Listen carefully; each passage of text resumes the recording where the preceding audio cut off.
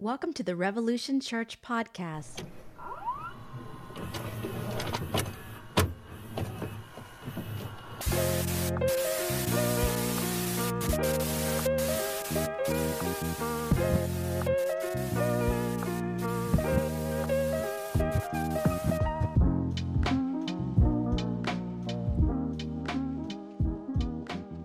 Good morning, everyone. Are you there? Can you hear me? Live across the world. Good morning, Rob. Good morning, Chris. Good morning, folks.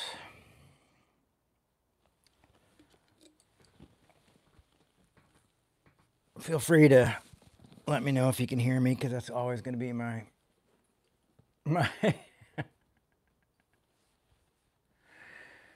always going to be my nervousness, is that for some reason the audio doesn't work. They should have like a little audio reader. I got everything else up on top here. Oh, thank you, Chris. Hey, I was dyeing clothes last night, so if my hands look all weird and colored, sometimes that's what I like to do, is take things I don't wear and turn them into something that I might want to wear more with a little bit of dye. I'm an artist. Oh,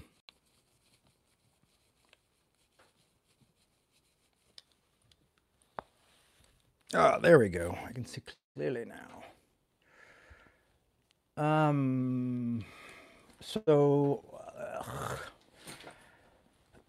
My dad had a bad night last night, and he's been pretty sick, and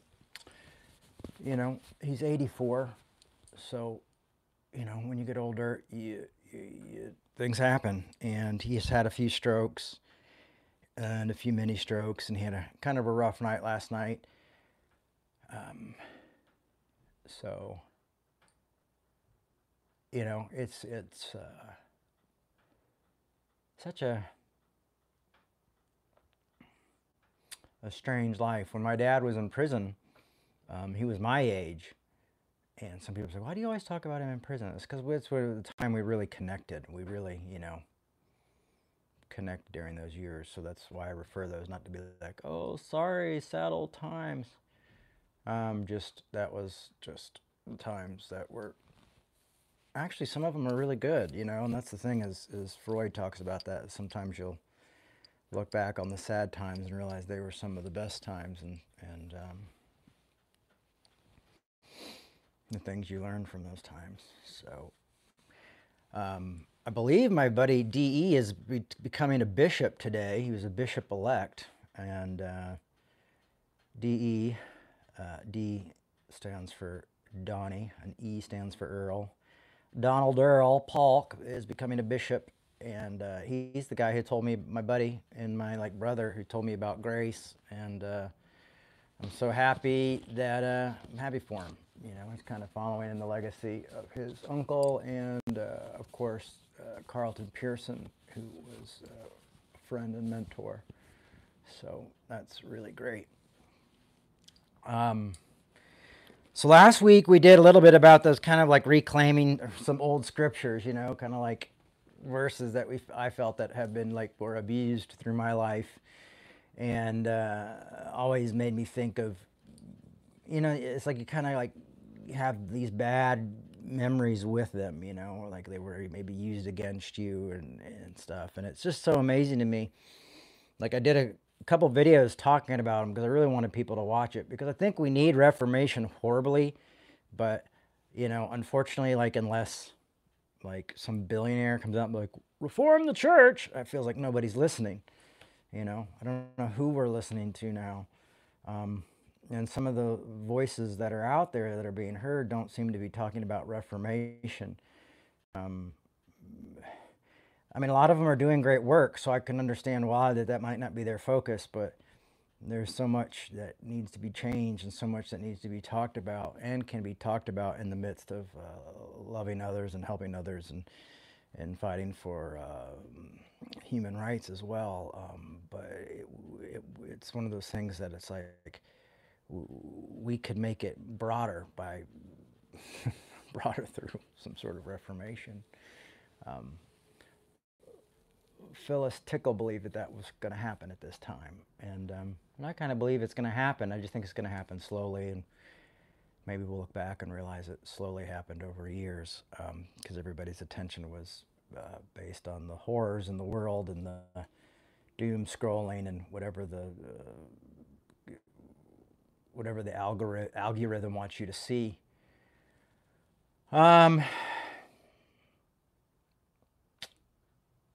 So not feeling super peppy today. That, I mean, I just found out before I got here about my dad's how bad his night was, and so I've got to make some decisions and things like that. So anyhow, but we're back. But back to that talk, you know. And for some reason, I did two. I think I did 2 videos on that talk, and I don't usually do extra videos to promote a talk, but I felt it was important for folks to kind of reclaim the verses. And one person was like, "Oh, that seems like it'd be quite a feat, you know, to reclaim those." And it was like, not really, you know. It was like just reading the rest of the verses, just reading the rest of the paragraph. You know, it's amazing that sometimes the paragraph is what reading a paragraph and not weaponizing scripture as these little fortune cookies of wrath, fortunes of wrath. The name of my next book. You know, it's like not using them that way is quite amazing. Context is quite amazing. I mean, I'm glad there's verses because it makes it easier for me, but it's like funny because you get people who get into like verse battles and it's just out of context sentences. You know, it's like, it would be like using people's quotes to, you know, battle things. And you always find out famous quotes aren't quite what we thought they were. Like when Nietzsche said God is dead, or the opium of the religion is the opium of the masses. It's like, keep reading, keep reading, keep reading. And so that's valuable stuff for us to keep reading. And often I found when I kept reading and kept studying, I found something that was more inclusive and that was actually good news. And found grace through that. And or I think what Paul may call the Spirit, you know, our faith.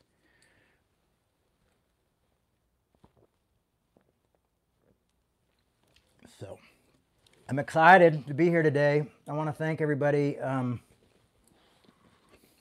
who's been supporting Revolution by retweeting and sharing on Instagram. Please like at us when you share those so we can thank you and share those as well. So when you share our stories or you share these talks, you know, please put, you know, whatever format it is, connect us. Like if it's on X, connect Revolution. If it's on Instagram, connect Revolution, or myself, or both of them. Both would be nice.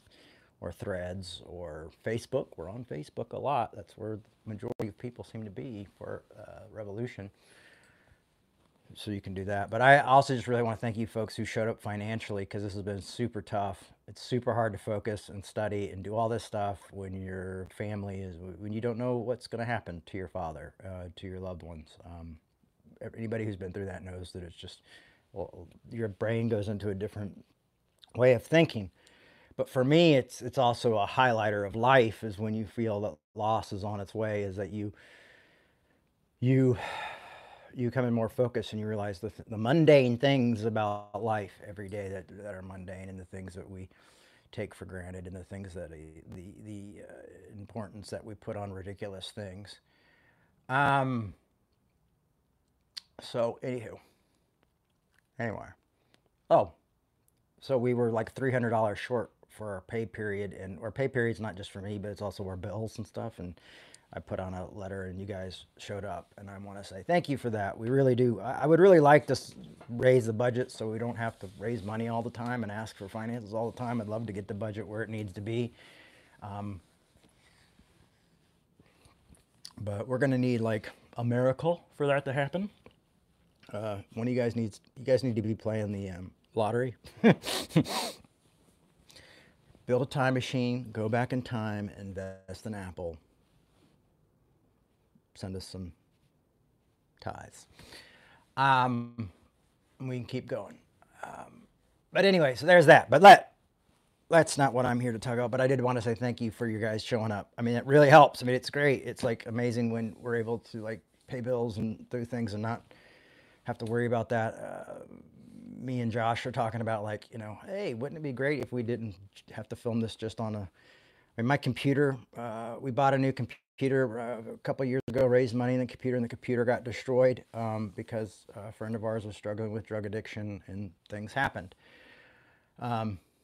So it would be nice not to just do all this stuff on the phone. I mean, everything I do, emails, texts, it's all phone. None of it's no computer, which is fine.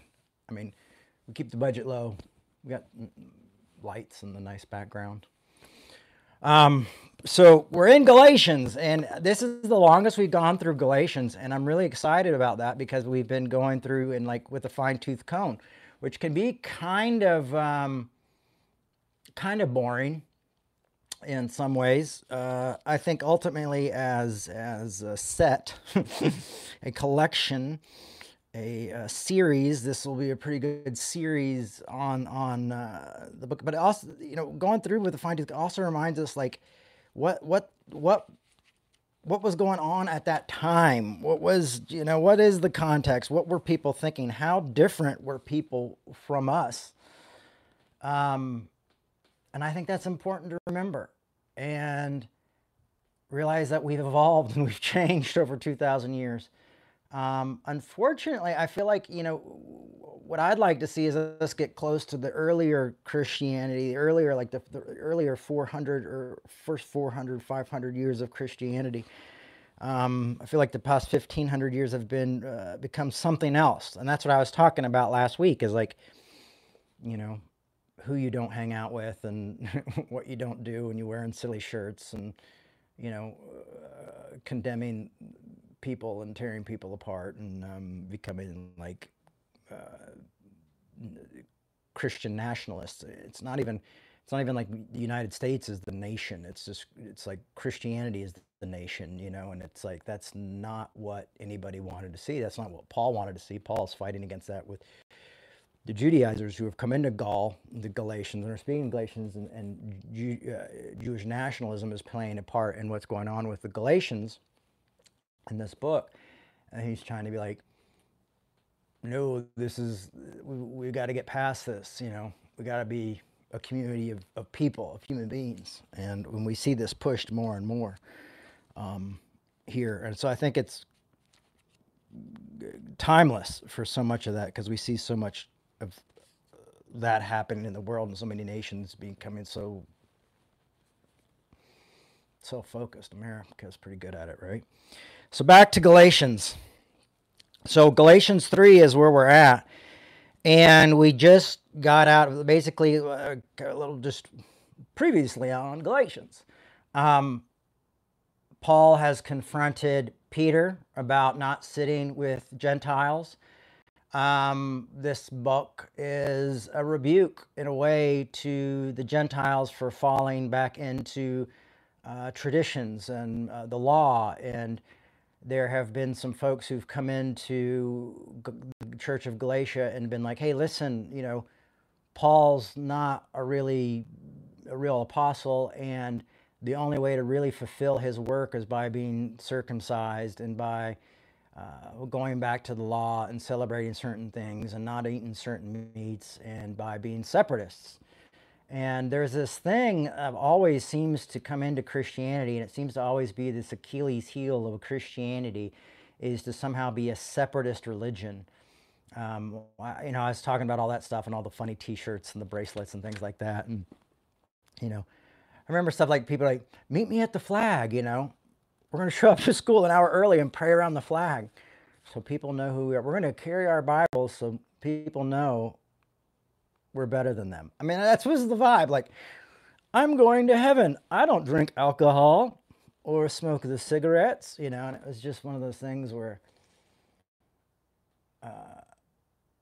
if you really wanted to be a radical youth leader, you would just be like, just, you know, I know you're partying, I know you're doing all this stuff, but know that you're loved and know that you're accepted. And how, you know, how cool would that be rather than you've got to win your school to Jesus. You know, it's like, you know, no wonder there's so many like anti-Christian, like ex-Christian podcasts where I was an evangelical teacher and my youth pastor didn't give me pizza and made me pass out testaments. Remember, they were mints, and the wrapper had a scripture in them. Made me pass out testaments at school, you know. And I was a nerd. I get it. And then there was also a lot of really horrible things as well. But a lot of that was just man-made crap, because that's the Achilles heel of, like I said, of Christianity. It was this we would need to be exclusive. You know, you need to do something special to fulfill this, and we need to be an exclusive group of people, and we need to change people, and then as we saw, when we saw that, we talked about loving people and showing more grace and all this other stuff. So I was just like, oh, that's really, really crazy, you know. There's way more inclusion here and a lot less exclusion than, you know, when it's saying being renewed and not be of this world. It's saying not be of this world is not to be of this world, is not to be an exclusive person, is not to judge your enemies, is not to avoid people, is not to get revenge, but it's actually to love and tolerate. Oh, shoot. I was told the complete opposite growing up. So a lot of people who are like you know, the former Christian, ex-Christian podcast, a lot of that is just because like, hey, you should be pissed because what you were told isn't what's in here, and some of it is in here, but if you don't know scholarship, you don't realize that it's not, there's forgeries in here too, you know. So I'm sorry that this has been such a suspect device to abuse you. So that's what Paul's arguing against here. Is Paul saying like, we gotta, like, this isn't about being exclusive. This isn't about following certain rules and regulations. You know, this is about faith in Christ. This is freedom in Christ. This is and then to make really clear, faith is a gift. The Spirit is a gift. It's not something that you earn or you get because you've done something. So that's really interesting as well. I mean, I remember I talked about that years ago at Cornerstone, and I got into a lot of trouble there by the powers that be, because they said, you know, oh, that's just too much grace, and that's not true. You know, you have to long for holiness. It's not a gift. And I was like, well, if you look at the Greek and the Hebrew and you know, it's funny when people don't like what you find out when you study. When you start going in depth, like, scholarship will usually lead you to heresy. Good scholarship leads to heresy. And unfortunately, then you're like a voice crying in the wilderness, because you're realizing that almost everything you've been raised in is actually a type of heresy. But, you know, I know you are, but what am I really isn't the best argument. So I think the best argument is how do we disagree well, and how do we have conversations, and how do we build better relationships that make actual change. So we're going to go through part of Galatians 3 today. What we find is Paul right here going, "Oh, foolish Galatians, he says, you foolish Galatians, who has bewitched you? It was before your eyes that Jesus Christ was publicly exhibited as crucified. The only thing I want to learn from you is this: did you receive the Spirit by doing the works of the law, or by believing what you have heard? Are you so foolish? Have you now started with the Spirit? Are you now ending it with the flesh? Did you experience so much for nothing?" And remember, he just said, I'm not one of those who treats the grace of God as not one of those who treats the grace of God as I don't nullify the grace of God, because I don't make Christ's death worth nothing, is what he said in the last part of Galatians 2. Goes on to say, if it was for nothing, well then, does God supply you with the Spirit and work miracles among you by what you're doing, or the works of the law, or by believing what you heard?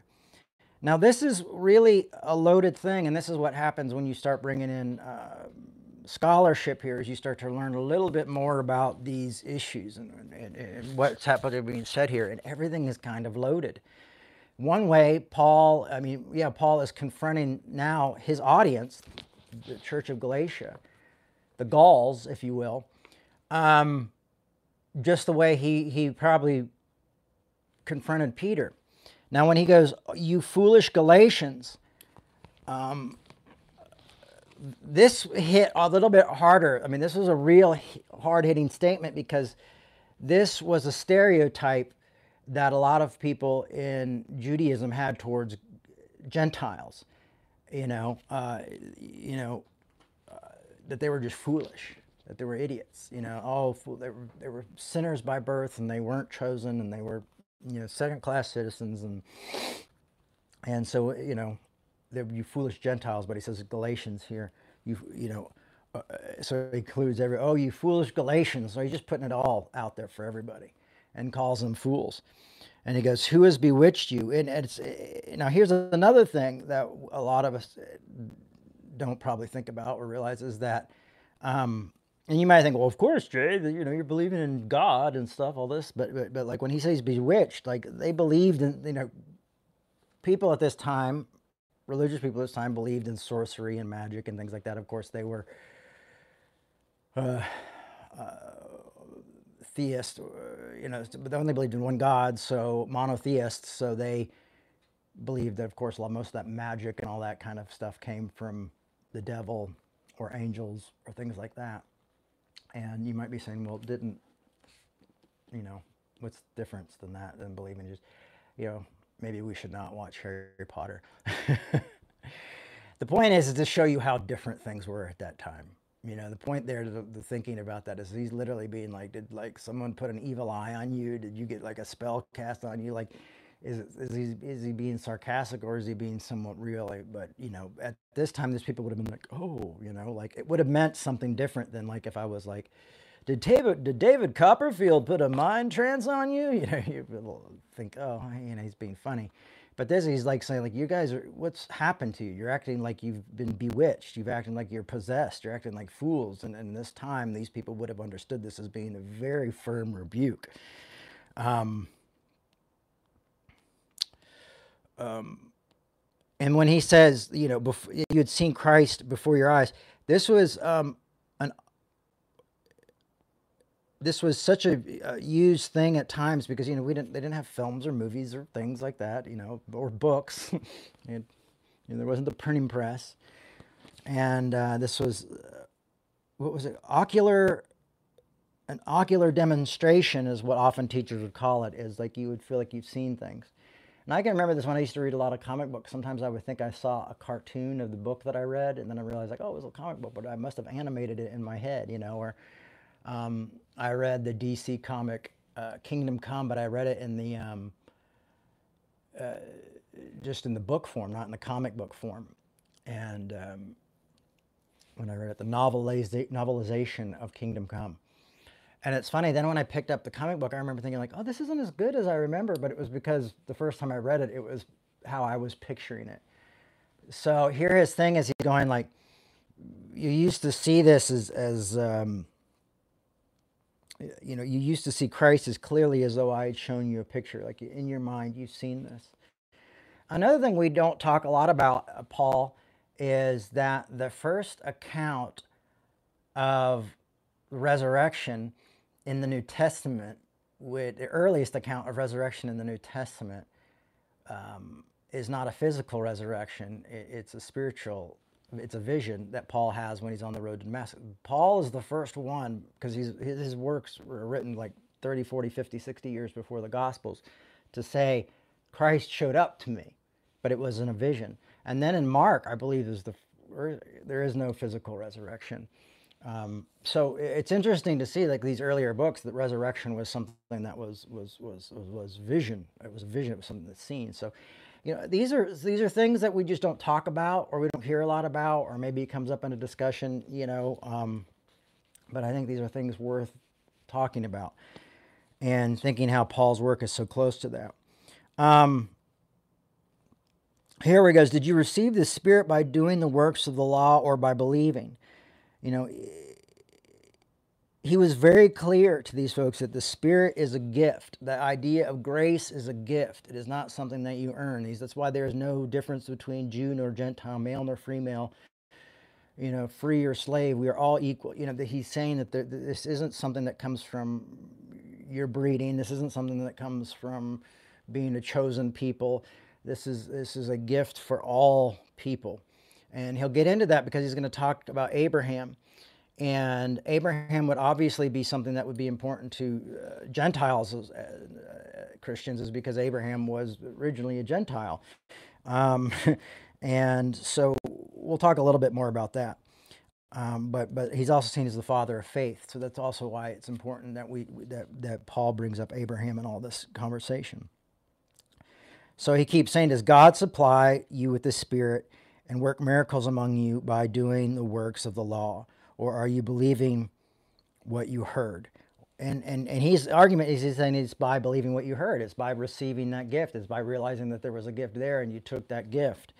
It's not by the works of the law. Now people say, well, James says faith without works is dead. But I think what James is saying is it's almost like a stillborn kind of thing is what he's saying for others. Because he goes, if you walk after he says that, he goes, if you walk past someone, you see them in hunger, or you see them in need, or you see them in cold, and you have a jacket, or you have ways to help them, and you just go, eat well, have a great day, bye-bye, and you ignore them, your faith is useless. And I think that might be what he's trying to say. But famously, Martin Luther, the reformist, called James the Epistle of Straw. He was not a fan of it. So back here, let's jump back into Galatians 3:5. Well then, does God supply you with the Spirit and work miracles among you by doing the works of the law, or by you believing in what Jesus heard? Now this is where he goes in, because they're probably what's happening here in Galatians is that the Judaizers, the group that are pushing back on Paul and saying that Paul's not a good enough apostle, and that Paul's tickling ears and not preaching the correct thing, is they probably used Abraham against him. Because, Abraham, kind of the father of faith, was a Gentile who converted and eventually did get circumcised. And so did Isaac. But, who else got circumcised? So did Ishmael. So Paul's going to push back a little bit on this, but still use Abraham to kind of push back on what his critics are probably using against him. Just as Abraham believed in God, and it was reckoned to him as righteousness. So you see, those who believe are the descendants of Abraham. So he believed that when Abraham, that moment that Abraham, because Abraham did good works and bad works and did these different things, but it's also 450 years before the law was given. What he's trying to say, though, is that it wasn't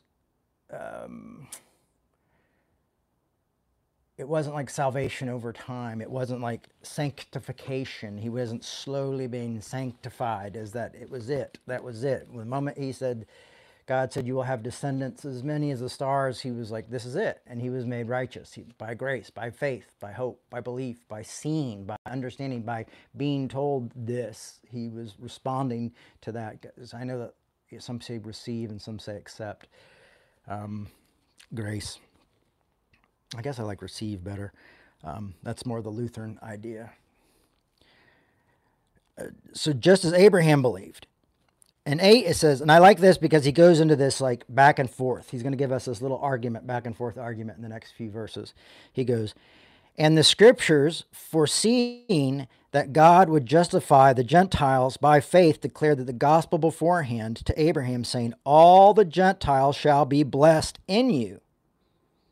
For this reason, those who believe are blessed with Abraham who believed. Now, the cool thing about this is what was really said was all nations. And so when he says Gentiles, that means everybody, Jews and Gentiles, all nations. So it wasn't just, will be blessed through you. Some of these people said that the Spirit comes through only great works and piety. And if you want the Spirit, you must be a solid person. And if you're a good person, then you're a son of Abraham. You're a daughter of Abraham. If you do great righteous things, you're offspring of Abraham. Not a, and they believed that circumcision completed that. That's what his critics would think, is that, well, Abraham was only complete once he was circumcised. But Paul really hates back on that pretty hard, and even more so in the book of Romans. So it's really interesting how Romans is almost like his second, like an amplified Galatians in some places. So you look at Abraham, who was also, in fact, a Gentile who was justified by faith. Abraham was probably used by Paul's critics to force works. And I mentioned already that Ishmael was also circumcised, because that's what they would have argued is, well, look at Ishmael, and so what did that do for him? So what the danger is here is that we only find completion through the law and through good works. And for me, in modern day, like bring that into now, for me, that would be through who you vote for, or who your politics sometimes is how you're seen as righteous, or if you're if you're evangelical, it's how conservative and sin avoidance you are, and maybe what you give to the homeless, and then in the progressive thing, it's how inclusive you are with certain groups of people, and who you give to the homeless, and you anti-war, and you do these things. And so these are we've turned these signs, like we would think would be signs, into proof, into our works, and or this is how we're good Christians, because we don't like those Christians, or we're not like them, or we're not, the big, everybody was deconstructing, and, so you got to have the conservative evangelicals going, deconstruction is of the devil. And then you've got, you've got the other ones going, no, you've got to deconstruct and blah, blah, blah, and then you've got the confusion of deconstruction, or like just deconstruction is just basically just getting rid of your faith, which that isn't deconstruction either. Sorry. I mean, it could be an outcome of deconstruction, but it's not deconstruction. So Abraham is Old Testament, if someone's asking, and this is Paul referring to the Old Testament, because that's all they had. They didn't have, Paul wouldn't have had the New Testament. So here goes this back and forth. For all who rely on works or the law are under the curse, for it is written, cursed is everyone who does not observe and obey all things written in the book of the law. And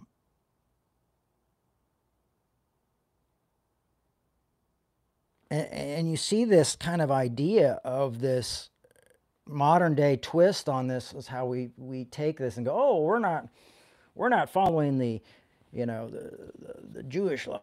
We're following, we have a Christian law now that we set up, and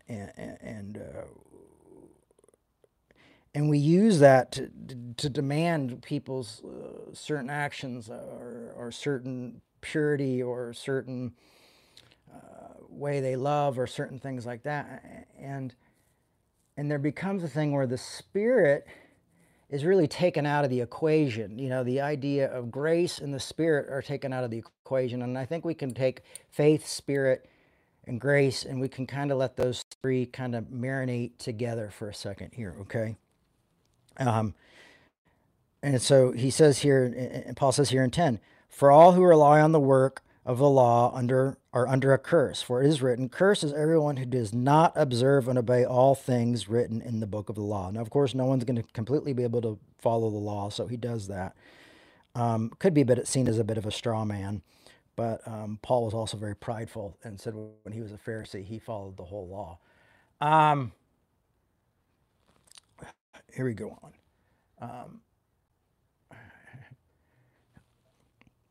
Now it is evident that no one is justified before God by the law. So this is the back and forth you see. You see 10, he says that, and he goes, now it is evident that no one is justified before God by the law. The one who is righteous will live by faith. But the law does not rest on faith. On the contrary, whoever does works of the law will live by them. And so Paul, a lot of people, when I was my early years of speaking and ministry and doing Christian festivals and being around mostly evangelicals in my earlier career, a lot of people would say, Jay, this message of grace is a slippery slope. Matter of fact, I was able to talk to my dad on the phone the other day, and he goes, I feel like you got too much, I gave you too much grace. And I'm like, well, it wasn't that you gave it to me, it was that you showed it to other people. But it was also that I became very interested in this concept of grace and looked into it and found that it was really amazing. And I figured that this Achilles heel of the law of works that come in different forms. And one minute it's the law, the next minute it's, it could be canceling people. Well, cancel culture could be part of the law. Well, we do that because we're the good ones, and we cancel these people because they deserve to be canceled. And all of a sudden grace is out of the equation. You see, there's no more grace. So that's a type of law too. So no one gets like this free pass of like legalism, because legalism is in right and left. And we so fondly want to think in that like dualistic way.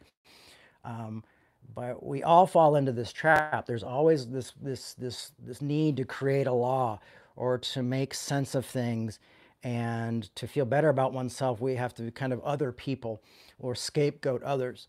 And Paul saying you can't scapegoat anybody anymore, because there was only one scapegoat, and that was Jesus. In Paul's mind, that's it.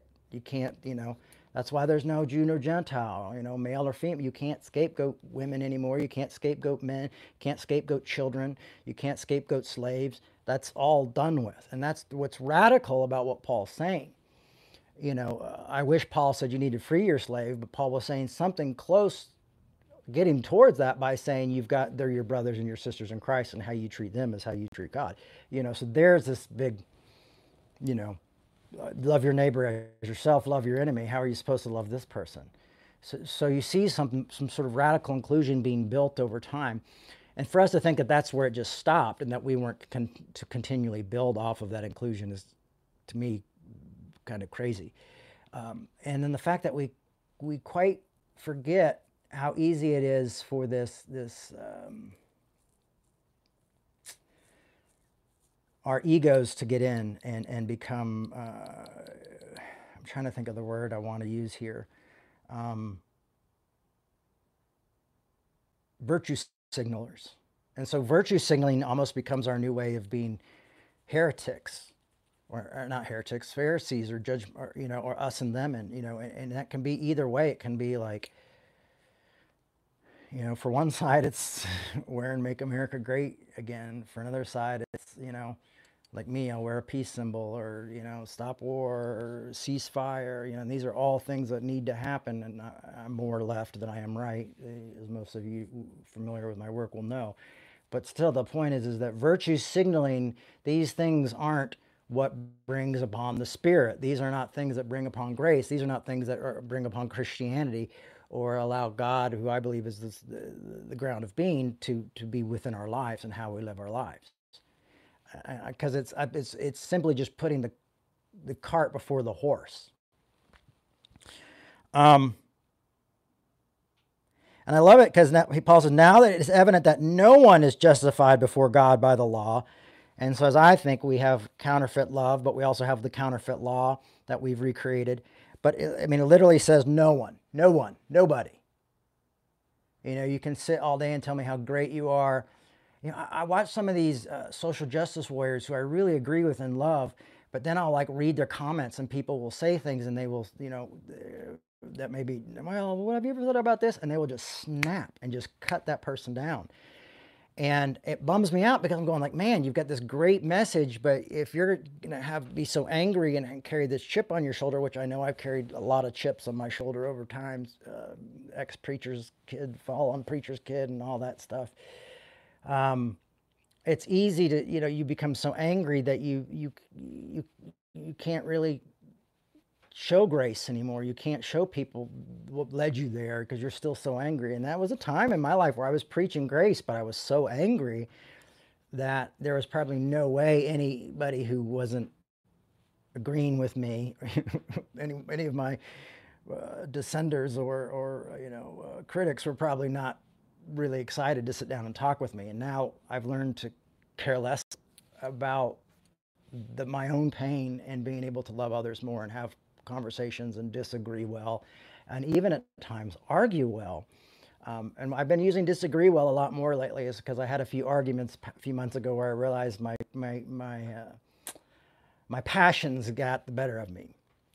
And so I feel like we need to not jump right into arguing, but maybe learn to disagree well. We can disagree, you know.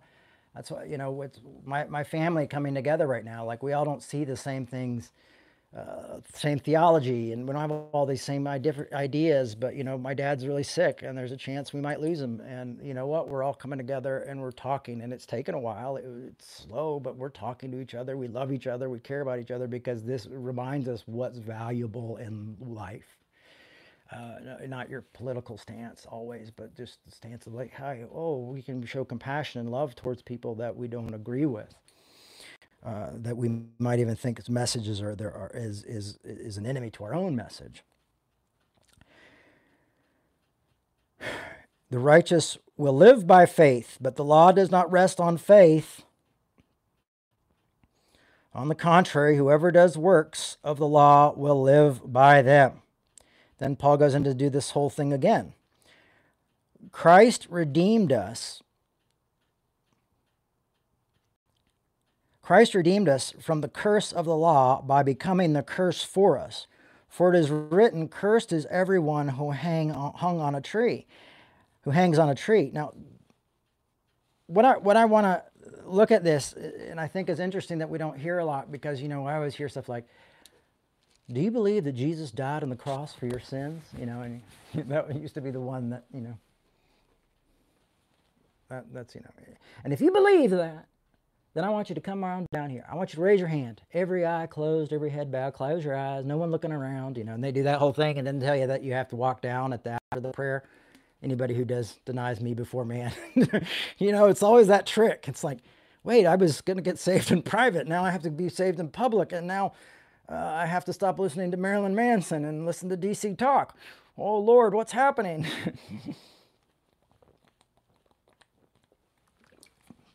I remember I had like this little onyx cross that I bought at some hippie shop, and the pastor was like, you got to take that off, brother, and surrender it to Jesus. You know, it was like all of a sudden everything cool is like not cool anymore, you know. But what you don't hear is that, you know, Jesus died for our legalism. Jesus died for our religious acts. Jesus died for our for the law, for our works. Jesus died for our works, so we don't have to do them. Jesus died so we could be set free from the law. You know, that is something you don't hear a lot, and you don't. You know, a lot of people don't take the Old Testament law and start putting it with the new law, but anything that says that this work, this deal, what you're doing makes you in or out, is automatically living in works. And I see a lot of folks in progressive churches who are kind of work-based, and they don't even realize it. And I think one of the reasons is because a lot of people in the progressive church don't like the Apostle Paul and think that he's like a legalistic, homophobic, heterosexist bastard. And that's a huge mistake in my mind. First of all, you've got to realize what's not Paul, what's reactionary Paul. You also have to realize when Paul was living. And you go, Paul didn't like gays. Well, Paul also thought sorcerers were walking around like, hello, I have magic and curses, and, you know, and believed in things like that. So you have to live in this reality of good news. So a lot of times when you don't see, a lot of the times when I tell people like, oh, I really love Paul, I'm more of a Paulinian Christian, a lot of my progressive brothers are, I'm red letter Christian, I want Jesus to read the red letters, which is cool. I mean, I get it. But the red letters are written a lot longer after, and there might be some things we need to talk about. But yeah, okay, I get it. But we also need to look at Paul, but we also need to look at who Paul was and actually allow Paul to be Paul. You know, Paul never mentions hell either. And there are books that Paul that did, you know, pastoral epistles are all forgeries written by someone pretending to be Paul writing to people who were pretending to be writing to people who were already dead. Okay.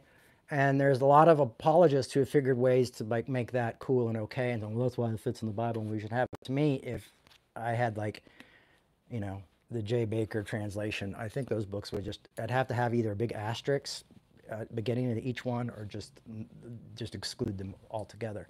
And there's parts of Corinthians that need to be looked at as well. There's more than that, but those are the ones that really stick in my mind as far as Paul's reading. And so I think we lose this concept of Paul here in Galatians, where he's saying, you're children of Abraham. Christ has died to set you free, not just for your sins, but to set you free from this law. You don't have to virtue signal to prove that you belong to God. There is no proof. You know, they talk about the fruits of the Spirit, but the fruits of the Spirit aren't actions as much as it is peace and patience. Now, kindness and joyful. Kindness is an action, I guess, and joyfulness, but it's more of the Spirit. What do you see in people? So when you see people who are not practicing, you know, who aren't at peace, who aren't joyful, who are, you know, are angry all the time or causing division, you know, because the division is usually has something to do with, well, my version of Christianity is, and we've gotten so stuck on creating a new law and trying to find the right version of Christianity that we have like hundreds of denominations, hundreds of different types of Christianity, you know. And I almost think one of the greatest ways to have a reformation would just be like close down all the church buildings and do more stuff like this, where we have people communicating with each other, people disagreeing well, and just saying like, okay, we got to rethink this. We've got to allow people to have interpretations, as long as these interpretations aren't making this faith some sort of an exclusive thing, that's not creating it into a special club, and it's not isolating people and not pushing people away because they're LGBTQ or because, you know, whatever is going on in their lives. Because what we're saying is that those things become bigger than the gift of the Spirit. They become bigger than Christ. They become bigger than grace. It's saying that grace, those things aren't quite accomplished. And in some ways, you could actually look at some ways people think about the New Testament. You could actually see Christ as bad news, because Paul talks about, you know, God was being completely fair when he did not punish those who sinned in former times. And now all of a sudden Jesus comes, and now we have hell, and we have eternal punishment, and it's all the individual particular torture chambers that we mostly get from books outside of the Bible. But, you know, you get all this stuff, and all of a sudden it's not like, wait a second, I've been forgiven, but not really, and I'm gonna forget if I have to think this way, and I have to do this, and I have to do that. And you know what? There's people who could argue this with me, and I would love to argue with them. Have me on your podcast. I'm glad to have a conversation. I'm glad to disagree well. I'm glad to debate, and I'm glad to do it in a loving, caring way. Anybody, anywhere, anytime. I don't care if you have doctorates or don't have doctorates. I'm all self-taught. I'm also open to really being wrong. But I will say, for me, the Achilles heel of Christianity is to always recreate the law, always to have a box, always to want to have perimeters, always to want to have some sort of control, because we don't really believe that there is a God that is control, or that God is the ground of being, or that Christ is Christ is good, Christ is in control. But, you know, all of a sudden we stop forgiving people, or we start canceling people, or we start attacking other people because their beliefs are different than us, or their skin color is different than us, or their sexuality is different from us. And, well, you're not in because grace isn't good enough for you, because those actions and those works will nullify. Your bad works will nullify. And Jesus said, I've saved you from the law. If I've saved you from the law, then I've saved you from good works and bad works. And see, both good works and bad works are these constant negotiations of do it yourself. I don't need grace. I don't need that. Now, what happens is you get the conservatives who are afraid that grace is a license to sin. Ooh, it's a slippery slope. Now, Paul's saying, I'm afraid the law is a license to fall away from God. And then you've got my progressive brothers and sisters who think grace is this license, and they say cheap grace. And they go, oh, it's a license to not do anything. You're not going to love your neighbor, and you're not going to feed the homeless, and you're not going to care about the less fortunate person. And so, you know, so both sides have their own way of thinking like grace is a slippery slope. And then, you know, but how do you forgive someone like Donald Trump? How do you forgive that guy? That's my best Donald Trump I got. Or how do you forgive people who are doing this or doing that? And you're going like, man, okay, well, why don't we have some tough conversations about this rather than becoming like the anti-evangelical, like it's just the negative. It's like the Flash. You guys remember the character of the Flash? And then there's negative Flash, and he's yellow, and he's got, instead of a yellow lightning bolt, he's got a red lightning bolt, and he's like the complete opposite. I mean, that's what we've become, It's like our twin brother, like the twin evil brother, the progressive, or whoever you think the bad guy has the twirly mustache, Like the evangelical comes in with the twirly mustache, and then the progressive comes in with Birkenstocks. He's like, yeah, and a goatee. Who's good and who's bad, But ultimately, you're people. You're the same people. So Christ redeemed us from the curse of the law. Does not say here that Christ saved us from our sins, but that's the law. The laws who put us into sin. It was this law. It's this works. It's this box of control that has thrown us into this concept of sin and missing the mark constantly. We got to get rid of it. And they fought about it. Paul and James fought about it. Paul and Peter fought about it. They even fight about it in Acts. Like this was such a new thing and it's such a new concept that this was being argued out. So arguing about grace versus law versus works is not a new concept. The apostles were like trying to figure it out as well, because they're going like, we came from this and now we've got this, and what do we do? And is it too much freedom? And what if we got to put together a food program or we're all going to starve to death, And and that's good, because that is remembering what happened. Now, I'm about to hit you with the end of this thing, but I wanted to kind of take you on that little trip there. So then in 14, he goes, in order that Christ Jesus, the blessing of Abraham, might come to the Gentiles so that we might receive the promise of the Spirit through faith. So Paul is arguing with them saying, getting circumcised isn't going to fulfill Abraham's promise. Not getting circumcised is going to, this is their argument, this was a big deal at the time. It would be like us arguing over all the shit there's too many to choose from. That we argue, things we argue about. Politics, I guess, is the one that's the most is kind of gross right now, and the fact that so many innocent people are dying in wars all over the world, not just in 2 wars, but like lots of wars where people are being massacred. But whatever the media shows us, those wars is all horrific. But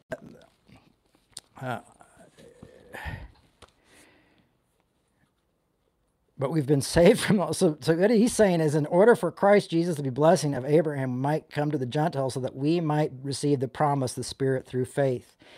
And Paul is arguing is that Abraham, even though he did good things, it was the Spirit, it was the gift of the Spirit, it was the faith and the hope and the belief that allowed him to do that. It was him seeing the truth and receiving it. That he was accepted. In my notes here, I wrote like, and Paul's using all this. He's quoting Genesis 18:18 and Romans 4. So so here where Paul says, use Abraham for the nations or to reach nations or Gentiles, Paul ends up going to use it all in Romans 4. So Paul gets even more inclusive in Romans. So it's not something where these pastoral epistles. I had one of my buddies who was a biblical pastor be like, well, don't you just think that Paul just got more conservative with his old age? And I'm like, no, these just aren't the book. Just read most scholars and they will agree with me that these are forgeries. And if you don't agree, Paul's arguing that everything he said earlier on, it doesn't add up anymore. He sets up a hierarchy. He's torn down a whole hierarchy, a whole law, and now he's creating brand new laws in these pastoral epistles. And so a lot of bad theology, a lot of hate, and a lot of anger is ignorance. And now we make ignorance sound like it means like,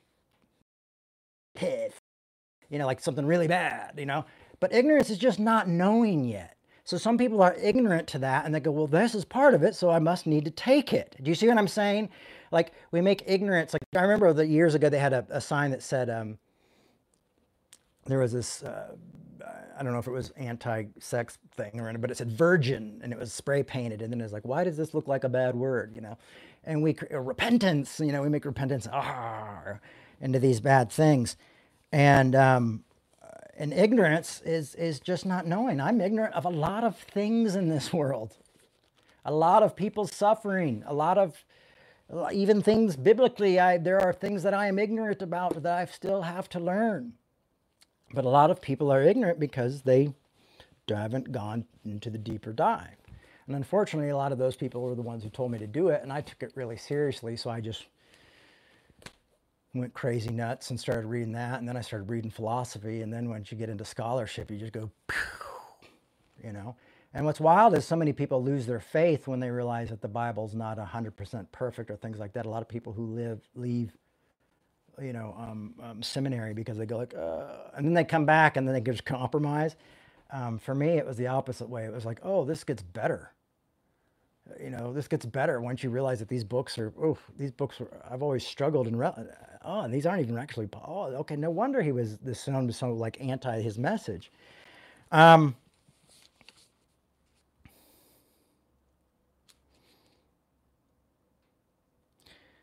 Some may object because they believe that nearly all the law keepers believe in God. But for Paul, they do not depend on God's grace, the gift. So, you could say, well, don't people who keep the law believe in God, and isn't that enough? And he's saying, but they're not relying on grace. They're relying on themselves. They're relying on their knowledge. They're relying on having the answers. They're relying on whatever side they're on being right. So, someone just asked me, what's the purpose of free will? Why don't you ask philosophers about that if you want to really get deep into that? Or Calvinists.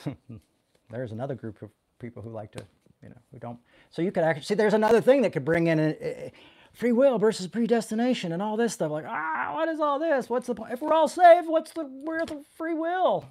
I don't know. I think everybody being saved is way better than having free will. Ooh. Love your neighbor. Be kind to people. Feed hungry people. Stop suffering. Use your free will for that. So Paul's saying, like, these people who are doing all this law thing are doing it and not depending on grace. And he's saying you got to depend on grace. You've got to accept that you're accepted. Usually, this year we'll do it again. We'll go into Paul Tillich's talk on grace called "You Are Accepted" after this, because I think it's a good way for us to really grasp what's been said about grace and what the message of grace really is. So, once we get rid of this prohibition and duty, and we go, okay, all things are acceptable. All things are acceptable, but not all things are beneficial. All things are permissible, but not all things are beneficial. That's the verse I'm thinking of right now. So, like, do whatever you want. God loves you. Take that free will and go crazy with it. But it's not all beneficial. And trust me, I've learned that in my life. And it was when I learned that kind of concept is when I got sober, when it wasn't about God or about religion. When it was just about going like, this is not beneficial for my life. Because the prohibition of thinking that it was somehow supernatural, godly thing of like, this is what's keeping me from God and keeping me accepted from God, it had such a great power. But when that prohibition fell to the side and the duty fell to the side, I went, oh my God, I'm loved, I'm accepted. Now, I have grace. It's there. I'm loved, I'm cherished by that which is greater than me. I said, oh, I want to start doing things that are beneficial for my life. I'm going to start learning about Greek and Hebrew and biblical history and philosophy and theology, and I'm I'm going to start reading like the history of the Bible. And then I'm going to start reading books about all these different things and questions I've always had about, and then I'm going to start trying to understand scholarship. And now I'm not going to think of the Bible in a sixth grade level anymore, which a lot of us do. I mean, a lot of us think of a lot of sorry, I got lost my train of thought there. Anyway, so as long so when that became not an issue, then I was able to say I'm gonna read more. I'm going to get sober because I want to do this with my life, because I want to tell everybody about the good news, because I want to tell everybody about the grace. So I see someone asking me about the free will. I guess maybe that's it, is that when I got grace, I realized I had the will to say, I don't really want to drink anymore, and I want to spend the rest of my life studying the Bible in the most in-depth possible ways, and I want to look at every aspect of Christianity and other faiths, and I want to look into philosophy and see what philosophers have to say about it. And I have dyslexia. I have really bad learning disabilities, and so I had to be able to do that on my own time. It wasn't somewhere where I could really go into a school and do that. So sometimes when I'm studying, I need TV on, or I need, like I'll put on like a Sherlock Holmes. I've been watching Elementary lately. I'll put on Elementary, and then I'll do my studying, because my mind is all over the place, that I kind of need something for like the weird negative stuff to just, you go over the TV, and the rest of us are going to focus on this, scholarship. So I guess that's where free will comes in, is that I didn't really have free will until I realized that I was accepted. And so when I realized I was accepted, there it is. Once I realized that it wasn't an answer book, once I realized it wasn't a key to heaven, a ticket to heaven. And I have to use my free will to stand up to people who I love and care about, who think I might be going to hell because I believe the way I do. So I guess that's where free will could come into it, I practice every day, try to make a living doing this because I want to feed my kids and take care of them as well. And I, look at part-time jobs and try to do other stuff to bring in income, and do work around my apartment complex to help pay my rent. So, because I want to be a good dad. But when that prohibition and that duty goes away, because it's no longer God's prohibition, or that need to do something to impress God or make God happy. I mean, I feel like my dad spent so many years of his life building a just huge PTL empire because he wanted to make God happy. Because that is what religion tells so many of us to do, is, build these beautiful structures for God, or do these great works for God, and it causes us to lose that focus of love and acceptance and inclusion in others. But Paul knew grace produced transformation. Now remember where I said, let's put spirit and faith and grace in a little bowl and let it simmer? Huh? Well, there we go. I'm letting it simmer right now because I'm going to say it in the wake. Paul knew that the Spirit produced a transformation. Paul knew that faith produced a transformation. Paul knew grace allowed transformation. And so that's the great thing, is when you take away the do's and the don'ts and the rule books and the commandments and you go, something happens. I wasn't able to really want much to do with God until I realized God loved me and didn't hate me, and that it wasn't about the law, and that I was free to be drunk in the corner at the dance club all night long, or reading really hard books with my learning disabilities. It was as soon as those prohibitions and those duties were taken away from me that I was able to love my neighbor. I mean, how many people do you think don't love their gay kids and their gay family members because it's based on prohibition that the church has made? And that misinterpretations of biblical texts, not knowing that the first time it showed up in the Bible was in 1946, not realizing that our concepts of sexuality really come from Freud, and Freud wasn't alive at those times. How many of people of prohibition of alcohol have kept people away from their loved ones and people they cared about? How many times is this prohibition of thinking that God wanted races separated or things like that have kept people from each other? You know, and you take away that and go, oh, you know, all is permissible. Maybe it's not all beneficial, but all is permissible. And you take those things down and you have these conversations and people get humanized. You know, it reminds me when we went out to Chicago to that really big mega church in Chicago and had a meeting with Soul Force with them. And I'm trying to remember the pastor's name. I can't remember his name right now off the top of my head or the name of the church. But we went there and we just had tough conversations. We even had some arguing well. And you know what? After we left, they didn't take a stance and go like, oh, we're gay affirming. But what they did do is they got rid of all their reparative therapy stuff. They got rid of all those groups. They got rid of, you know, Exodus and all those things. They said, okay, we're going to get rid of this because we know that this isn't helping anyone. So faith, for me, growing up, though, the word faith included works when I was growing up. And we got it wrong, and we still have it wrong. You know? So there you go. Oh, gosh. All right. Well, we're going to ask the blob to leave because it seems like he's a racist, and we have a racist here. And I don't prefer, we don't really have a lot of room for racism. We would love to help you not be a racist in any way, but that would probably be us introducing yourself and letting us know who you are and becoming a part of the community. I will say, hey, you're loved and accepted, but we really don't appreciate that type of thing, and that's too bad. Usually I just ignore people like this, but I'm tired, I'm exhausted, my dad's dying.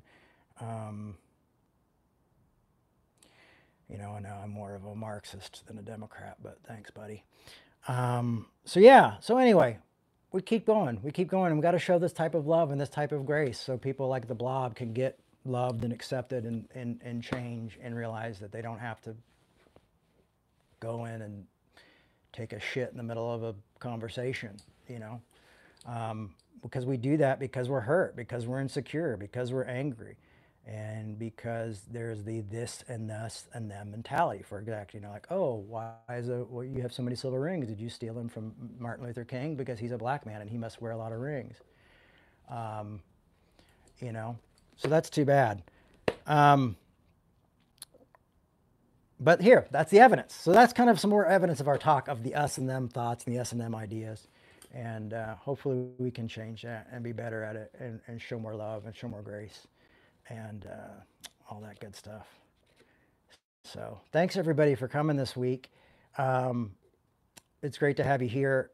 We're going to go deeper. We're not finishing. Obviously, we didn't finish Galatians 3 because I'm doing such an in-depth study that we're going to try and do more of that coming up. We are going to do more of that. And there's a few more parts that are really good in Galatians 3, and we're going to do a bit more of an in-depth study on that. And continue that. Sorry, everybody. I was already kind of feeling weary this morning, like when I got the call about my dad. And so I'm not always going to handle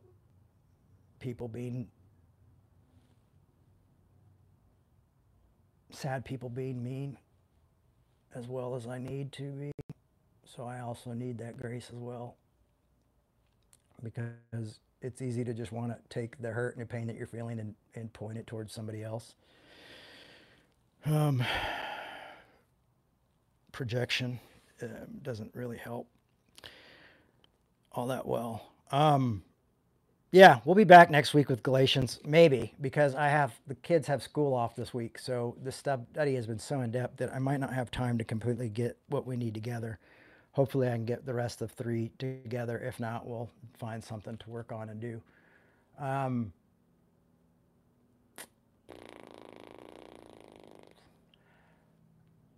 Yeah, we can't do this without you guys. So if you want to help support us, you can go to revolutionchurch.com and you can Venmo with Venmo and the PayPal. It's tax deductible.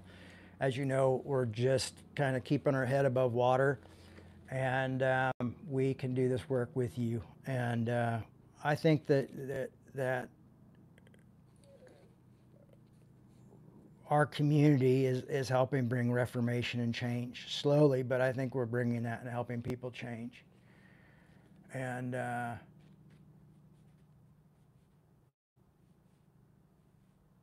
hopefully we can continue to do that.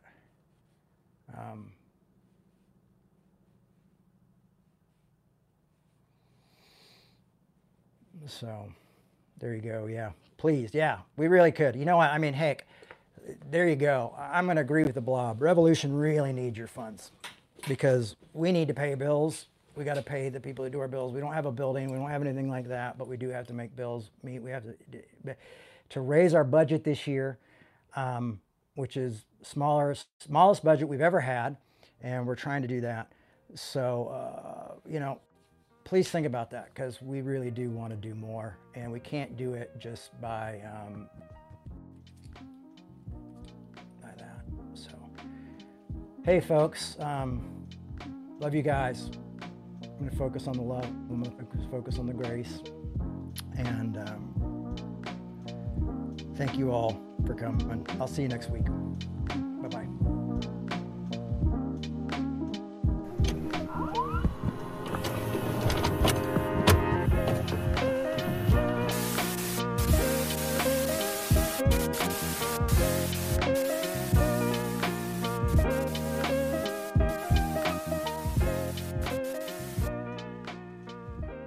Thanks for listening. We hope you enjoyed this podcast. To make your 100% tax-deductible donation today, please visit revolutionchurch.com/donate. You can also learn more by clicking the donate section on the website.